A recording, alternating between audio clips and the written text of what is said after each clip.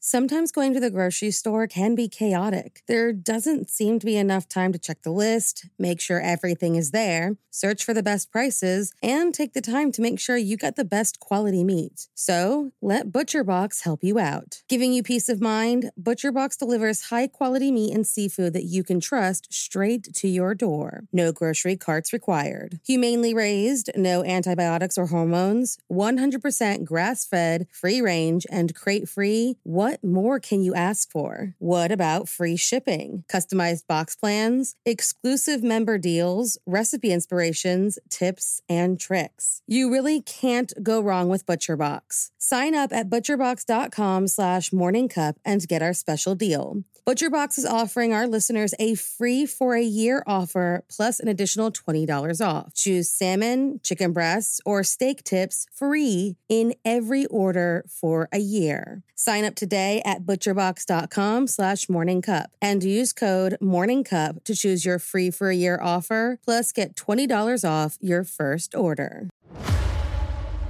In the 1970s and 80s, a monster hunted the Connecticut River Valley.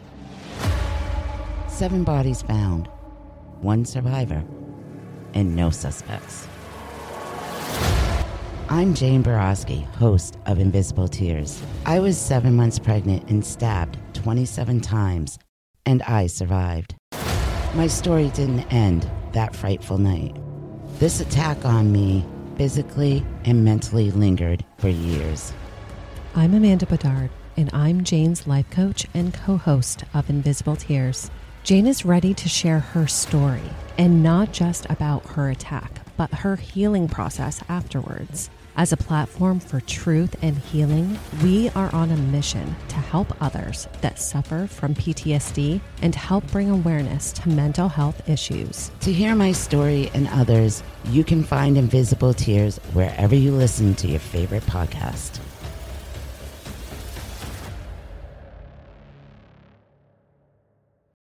There were 2 more murders 15 miles away. When police arrived, they found the telephone and electricity lines described by one investigator as reminiscent of a weird religion. Morning. Cup of murder. On April 11th, 1935, a man named Richard Kuklinski was born. This man would grow up in a turbulent home and eventually take this life and turn into a hitman known as the Iceman. So, if you like your coffee hot but your bones chilled, sit back and start your day with a morning cup of murder. Richard Kuklinski was born on April 11th, 1935, in New Jersey to a violent alcoholic for a father. Eventually, this man left his family, but would return periodically to beat his son. In fact, one of the Kuklinski children died at age 8 because of these beatings. And his mother? She was no better. She too beat her son regularly with things like a broom handle, sometimes breaking it from hitting him so hard, and other household items. She even, according to later accounts, tried killing her son with a kitchen knife. Richard would later describe his mother as a cancer in his life and said he regretted not killing his father. From an early age, Richard exhibited telltale signs that he was growing up to kill. He killed neighborhood cats by tying their tails together and throwing them over a clothesline, or just throwing them into the incinerator, and would often fantasize about killing his father while torturing stray dogs. After Richard's first marriage failed, he married a woman named Barbara Pedricki. She described her husband as having 2 distinctive personalities. Good Richie, who showered his family with expensive gifts and vacations, and Bad Richie, who was unpredictable, angry, and violent with his family. It was Bad Richie who once killed the family dog in front of his wife to punish her for coming home late, and stabbed her in the back on another occasion when she suggested that they see other people. But publicly, he was only known as the man who was a successful businessman and had money and power. What they didn't know, but what Barbara suspected, was that Richard's primary source of income was coming from his violent activities. That's because Richard Kuklinski was a hitman. He would make his money buying and selling stolen goods, running a burglary and car theft ring, and was linked to narcotics dealing, pornography, arms dealing, and money laundering. Basically, he was a jack of all trades as far as criminal activity went. According to Richard, he committed his first murder when he was just 13 or 14 years old when he used a clothes hanging rod to bludgeon a neighborhood boy who bullied him. He was never connected to this crime, but by the mid-1960s, he began supplementing his income by becoming a contract killer. Some claim that he was an employee of the Gambino family, but none of that could be corroborated. If this is true, there's no telling how many lives he took on behalf of his employers. On February 1st, 1980, after threatening Richard's family, associate George Maliband was shot in the chest 5 times with a .38 caliber and, a few days later, was found near a chemical plant in Jersey City. His body was stuffed into a 55-gallon barrel. In 1982, Richard met a pharmacist named Paul Hoffman. Paul wanted to buy large quantities of stolen Tagamet from Richard at low cost in hopes of making a big profit. On April 29th, he met Richard in a warehouse with $25,000 of cash in hand. Richard then shot Paul under the chin, which Paul survived, and beat him to death with a tire iron after the gun jammed.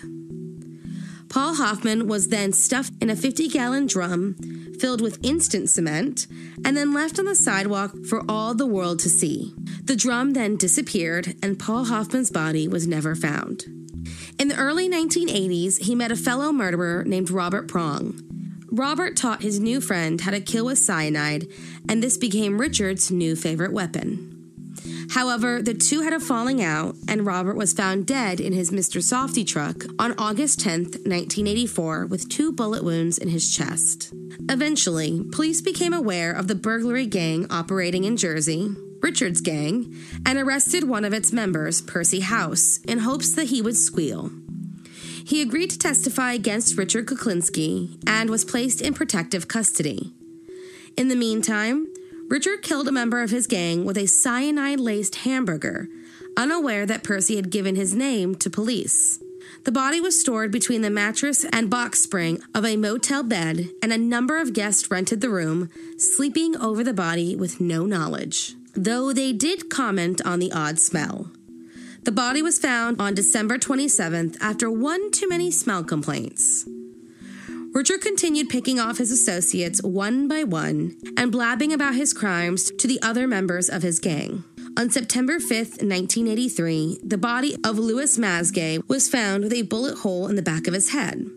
Louis had disappeared over 2 years ago, on July 1st, 1981, after a scheduled meeting with Richard Kuklinski. In an attempt to mask his time of death, Richard stuffed Louis's body in an industrial freezer, earning him his nickname, the Iceman.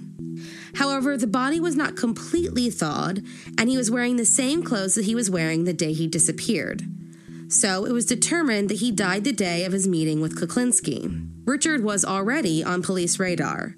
They had a feeling they knew all of the crimes he was responsible for, but needed something more solid for an arrest. In 1985, they formed Operation Iceman, a task force composed of federal, state, and local law enforcement agencies, as well as the New Jersey Attorney General's Office and the Bureau of Alcohol, Tobacco, and Firearms, all dedicated to the arrest of Richard Kuklinski. They enlisted the help of a man named Philip Solimene, a longtime friend of Richard's, to help get Special Agent Dominic Polifrone in with Richard. He was posing as a man who wanted to hire Richard to kill a wealthy associate in a cocaine deal robbery. When he got Richard talking about the hit, he would record him, and this would be enough evidence for an arrest. The plan worked, and they not only got him talking about the new hit, but also bragging about some of his past kills. Richard Kuklinski was arrested 2 hours later on December 17, 1986, and charged with 5 counts of murder, 6 weapons violations, attempted murder, robbery, and attempted robbery. During his trial, his former associates, the ones still alive, gave evidence against him, and the recorded conversation was played. He was found guilty on 2 counts of murder in March of 1988. To avoid a second trial, he pled guilty to 2 others. The only murder he was not charged with was Paul Hoffman's, due to his body never being recovered. He received 2 60-year sentences, which would run concurrently, and was not eligible for parole until the year 2046. During his time in prison, he granted interviews with prosecutors, psychiatrists, criminologists, and writers in hopes to figure out why he ended up the way he did. He is a main case for the argument of nature versus nurture, and some hypothesize that he inherited his parents' antisocial personality disorder. In total, the abuse he suffered and his mental illness caused him to take the lives of an estimated 100 to 250 people, though it is impossible to corroborate these claims. On March 5, 2006, Richard Kuklinski died of cardiac arrest. Thank you for joining me in my morning cup of murder. Please join me again tomorrow to hear a terrible thing happened on April 12th. Don't forget to rate and subscribe and let me know how you like it. If you want to help support the podcast, there's always Patreon or just sharing it with your true crime obsessed friends. And remember, stay safe.